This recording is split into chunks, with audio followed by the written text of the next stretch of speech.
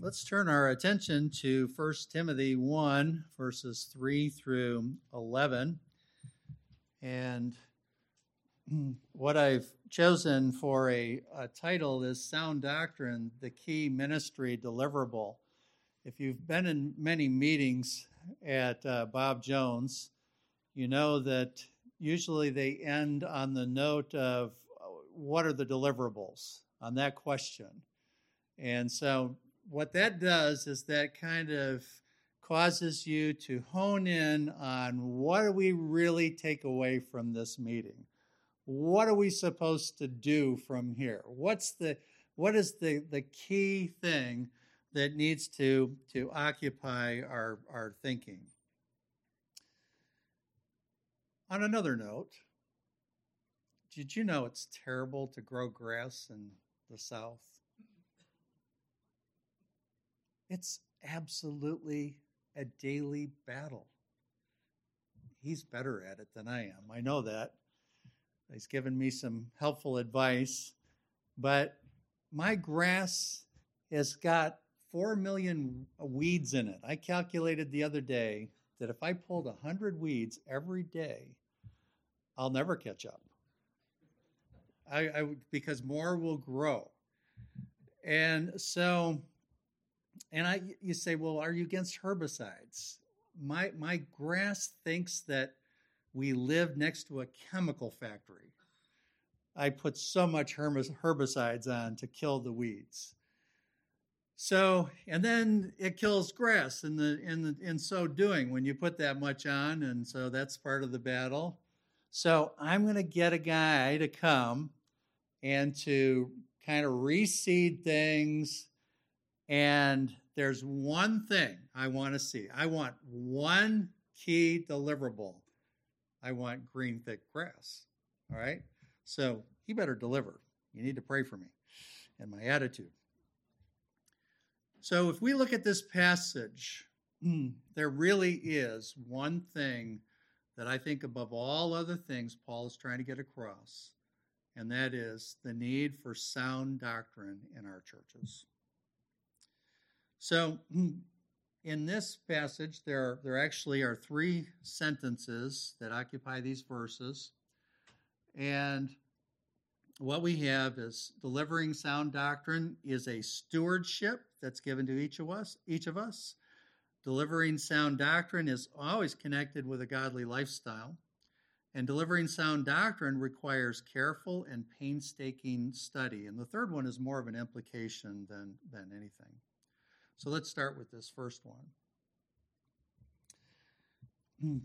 Paul says, as I urged you when I was going to Macedonia, remain at Ephesus so that you may charge certain persons not to teach any different doctrine, nor to devote themselves to myths and endless genealogies, which promote speculations rather than the stewardship from God that is by faith. Now, when you jump ahead and you read the entire book, and I'm sure some of you have done that in preparation for our chapel series, you see that Timothy has got a pretty big task ahead of him. Paul is heading to Macedonia. We don't know where he's at exactly when he's making that statement, but he's telling Timothy, you need to stay at Ephesus. Timothy's already there. You need to stay in Ephesus so that you can take care of some things. And this thing, the problem of false teaching, is really the biggest thing for him to be able to approach. But it's a really challenging assignment that he's got to do. So here's his to-do list, if I could say it that way. He's got to get rid of all the false teachers. Then he's got to correct the false doctrine that was instilled within the church, that the people that actually followed the false teaching. Then he's got to deal with believers who had unwisely followed Hymenaeus and Alexander. Then he's got to get the church refocused on what it's supposed to be doing because it has swerved from the pathway. He's got to reestablish proper roles between men and women. Evidently, there's a problem there. Chapter 2. He's got to evaluate qualifications for pastors and deacons. Think about this. How did they let this happen?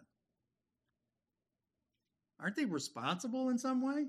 How did they let this happen? This church was a church, an Orthodox church that held to Orthodox doctrine. How'd they let it happen? And then, behind it all, he's got to battle Satan or demons. And in fact, in just about every segment of this book, you see that Satan or demons are behind what's going on. And then he's got to set guidelines for the elderly, chapter 5. He's got to deal with the rich, which is no easy task when you have wealthy people in your church who have nothing wrong with having wealth, but it's very easy to desire wealth and to make that your goal and focus in life. So it's a pretty significant to-do list that he's got here. Now, perhaps you're thinking to yourself, how did this happen to the church at Ephesus? When we read the book of Ephesians, we don't see this stuff going on, right? We see a lot of glorious things being spoken of there, but we don't see all of this false teaching. And as we go through this book, we're going to see that topic comes up again and again and again, and Paul elaborates on it in many different ways. So think about this. Paul's second missionary journey probably took place around 50 to 52 AD. And the third missionary journey was, of course, following after that, starting with about AD 52 to 55. And one of the things that Paul did during this third missionary journey is he spent 3.5 years at Ephesus, the longest period of time that he had spent anywhere in his missionary journeys, establishing that church, establishing discipleship, preaching and teaching, and so forth. And then, of course, he went on his way, and then he circled around to head for Jerusalem. And on the way to Jerusalem, he stopped at a little place called Miletus and gathered the pastors from Ephesus at Miletus. He didn't have time to go into Ephesus itself, but he got all the pastors there. And what did he do? He said, let's see if I have this warning about coming false teachers. And he said, they're coming. You need to prepare. This was about AD 55. And then we fast forward to 1 Timothy, where Paul's asking Timothy, or telling Timothy, to stay in Ephesus to deal with this problem of false teachers. So how many years? We're talking about maybe anywhere from 7 to 11 years, something like that. So it's shocking that happened so soon. Now, what do they focus on? These false teachers are devoting themselves to myths and endless genealogies. Now, I don't think that this is speaking against the Chronicles, so we can take that off the situation. I think something's going on here because you had Jewish teachers who supposedly had accepted Jesus, and so they felt themselves to be part of the church, and they're traveling to different places, and they are teaching Jewish myths, and these endless genealogies are part of that, the kinds of things that they're doing with these genealogies.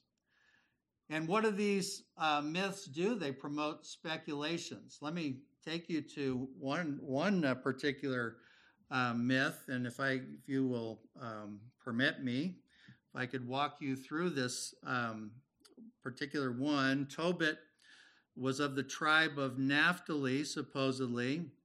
He was carried away in the northern deportation to Nineveh. And like Daniel and Nehemiah, he rose up in the ranks and actually directly served the king of Assyria. He was a purveyor, which is a buyer of luxury items for the king. So he made a lot of money.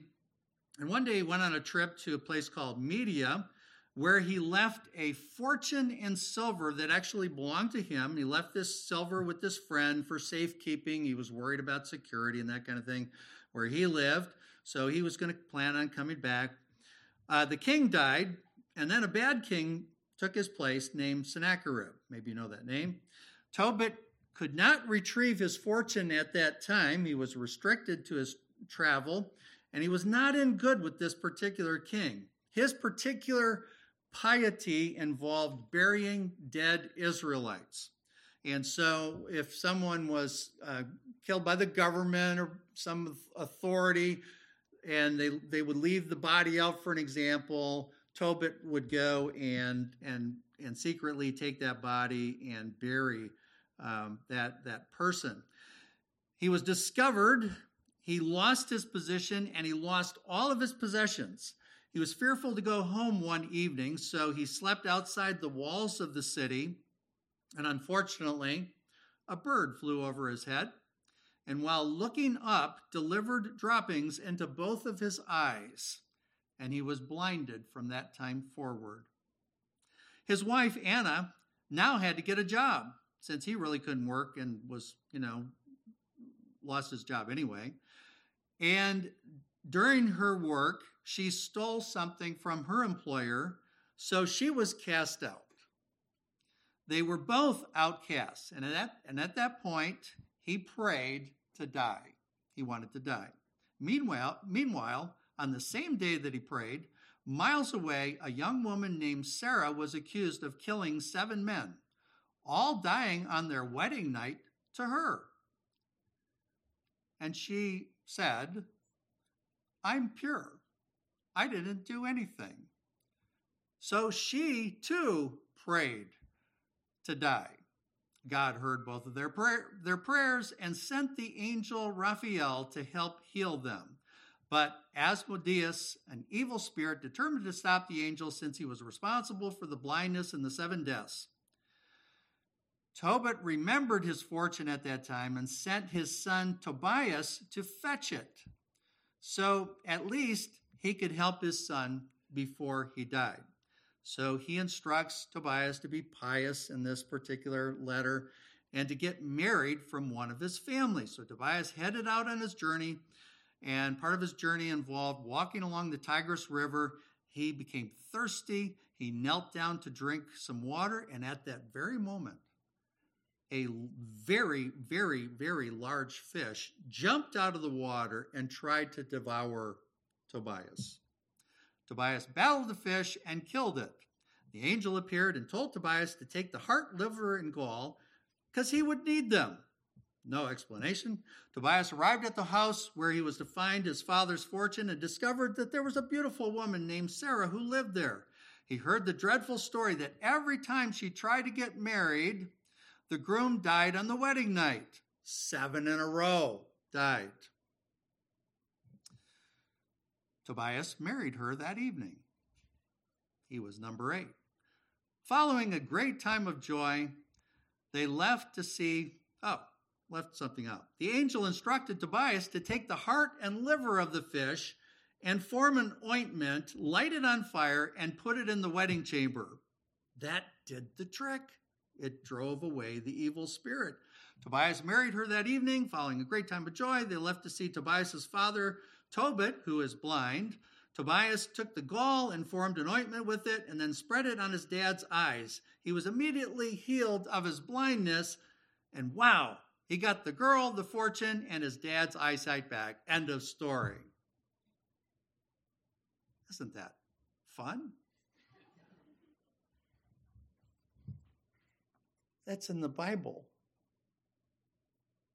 This is my wife's Catholic Bible.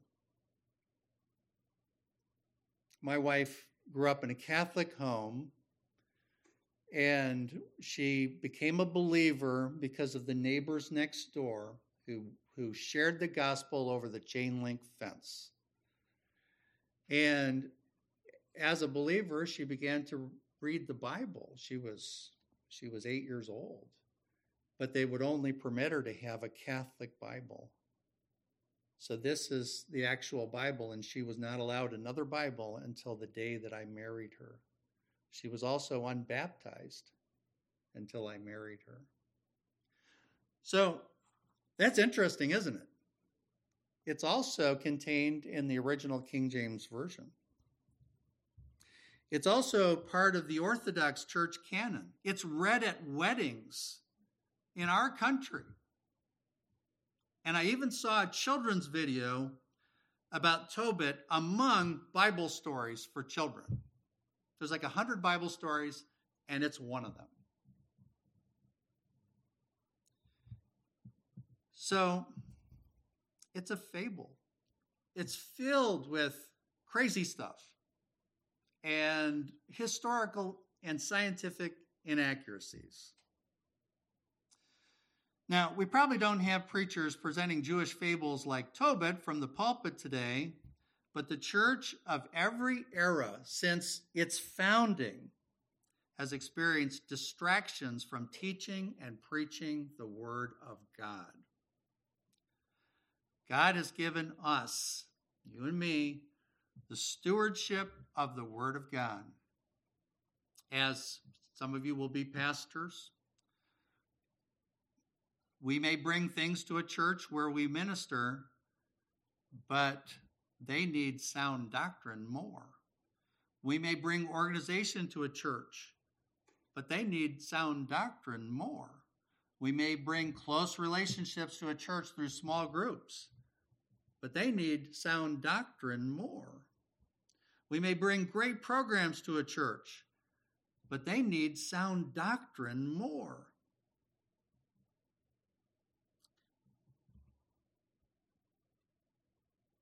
Paul focuses on the results of deviating from Scripture in teaching and preaching. It promotes speculations rather than stewardship from God. What is this stewardship? It is the responsibility to proclaim the Word, to proclaim the truth of God. I like what Lay and Griffin say in the New American Commentary, which is part of your Logos collection. Paul feared that the Ephesians might spend so much time in fruitless discussion of novel doctrines that they would not carry out God's plan of bringing people to a place of obedience and faith before Jesus.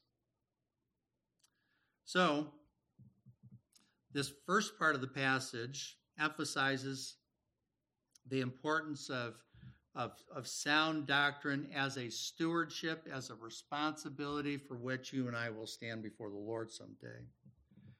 The second sentence in this passage is this connection that exists between sound doctrine and a godly life. The aim of our charge is love that issues from a pure heart and a good conscience and a sincere faith. Certain persons, by swerving from these, have wandered away into vain discussion, desiring to be teachers of the law without understanding either what they're saying or the things about which they make confident assertions. So these three things that Paul brings to the forefront: pure heart, good conscience, sincere faith. Really, those three things are, have overlapping dimensions to them.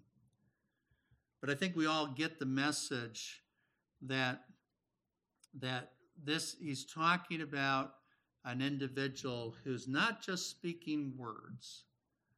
He's talking about a teacher, a preacher who is living out his faith faithfully day by day. And as a result, love fills that believer's life.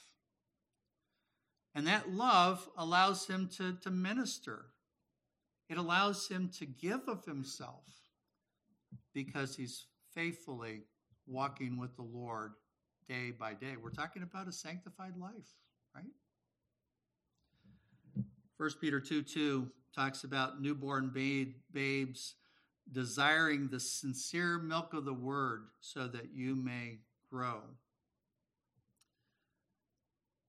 We heard yesterday, perhaps some of you did, of a well-known pastor whose life evidently does not line up with his doctrine.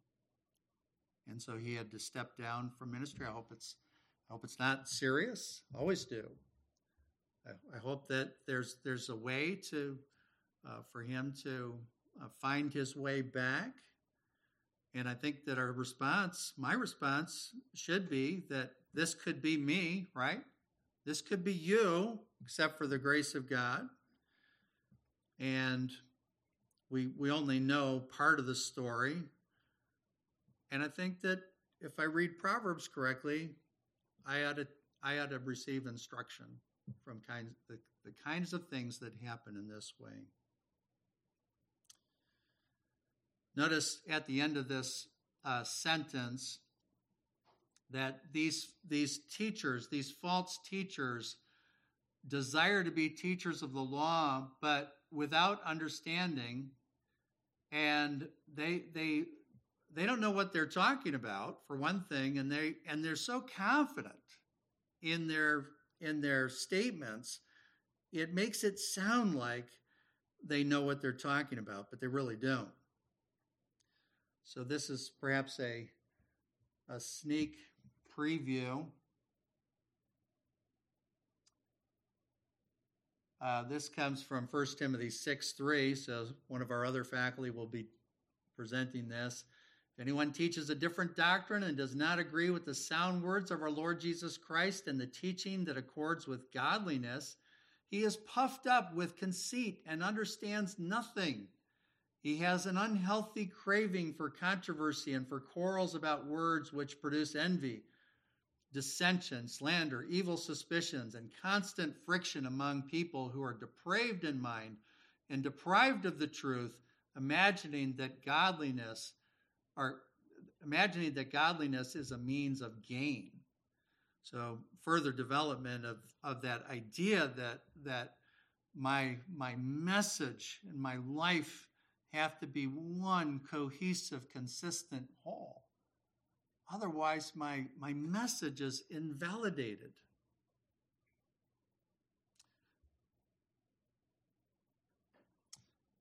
Third sentence, occupying these three verses, 8 through 11, is that delivering sound doctrine requires careful and painstaking study. So how do we get to there? Paul says they want to be teachers of the law, yet they obviously do not understand the law.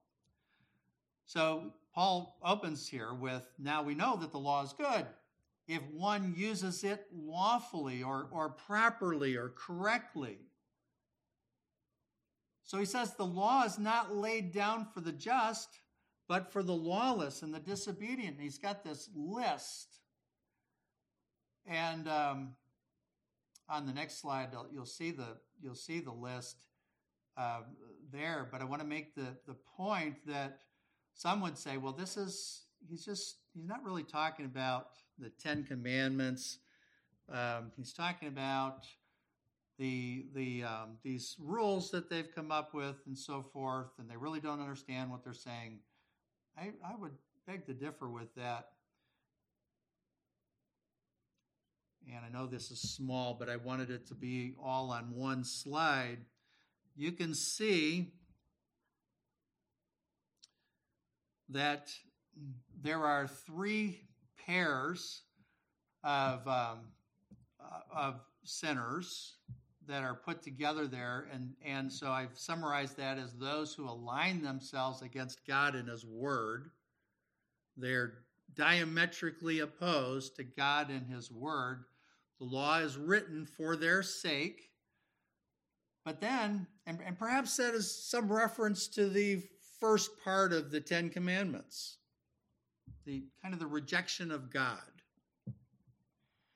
But then we see that there are father and mother killers or strikers. That entails the fifth and sixth commandment. Murderers, the sixth commandment. Fornicators, the seventh commandment. Homosexuals, the seventh commandment. Slave dealers, you're stealing people, the eighth commandment. Liars, the ninth commandment. Perjurers, when you actually testify against somebody falsely, the ninth commandment. And then anything else, he says, that is contrary to sound teaching, and I put in there, maybe he's talking about at least the 10th commandment there and probably other things. But it seems like he is directly saying that these people do not even begin to understand the Old Testament and what was laid out in the Mosaic Covenant. And admittedly, that's not an easy topic, especially when we're talking about living in the church age that we're in. And how does that relate? Well, I recommend you read Dr. Casillas' book where he solved all the problems on this particular topic. It really is helpful indeed. So let me conclude this. We might ask the question, how does this happen in a church today? Well, usually starts with a person. Some person that brings some idea, some practice into the church. Then a following occurs. People start to follow. And then the church seriously gets off track. This happened in my church. The church I grew up in. The church that I went to as a young person and found the Lord Jesus Christ and was discipled. And it happened primarily because of a person that came into our church who was very, very talented, well-educated, eloquent. He was the president of the student body at Bob Jones. And he married the pastor's daughter, and he came in and began to subtly teach things. Now, I was a teenager. Me and my friends revered him. We thought he was the best thing ever. And so we spent as much time as we could with him. A lot of people did. And then he started a business. And he started to make a lot of money. And the church had a Christian school, and we could never afford to put up a gymnasium. So we had to borrow, other gymnasiums, and just really wanted a gymnasium for our Christian school. And so everybody saw him making all this money, and he said, I'll build that Christian school. I'll pay for all of it. And then people began to invest in his business. Some of my friends gave everything that they had to him. A couple of years down the road, it was found out that all that money was gone, spent. There was no financial windfall. All the money was gone. All of these good people lost everything they had. And by the way, you know what that does to a church when you have that going on in the church body? And you have somebody that's influencing like that? The focus became, they would say, hey, that guy over there, he's a multimillionaire. because he invested in this guy's. That's what was happening in the church. It's no wonder that it doesn't exist today. That church is gone. Well, he was arrested by the FBI for money laundering. He moved to Greenville, of all places. And I saw his picture in the newspaper from a bank that he had just robbed. He's robbed several banks. I don't know if he's in jail right now. He spent a lot of time in jail. And I'm telling you, he was one of the best preachers I've ever heard. So it can happen. We have a big, big responsibility to guard the faith, to hold to sound doctrine.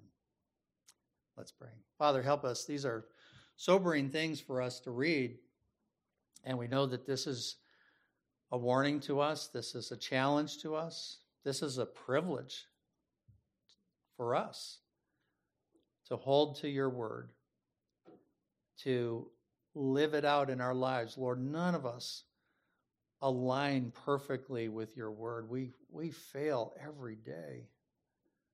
Please, Lord, change us into the image of Jesus Christ, and we'll praise your name.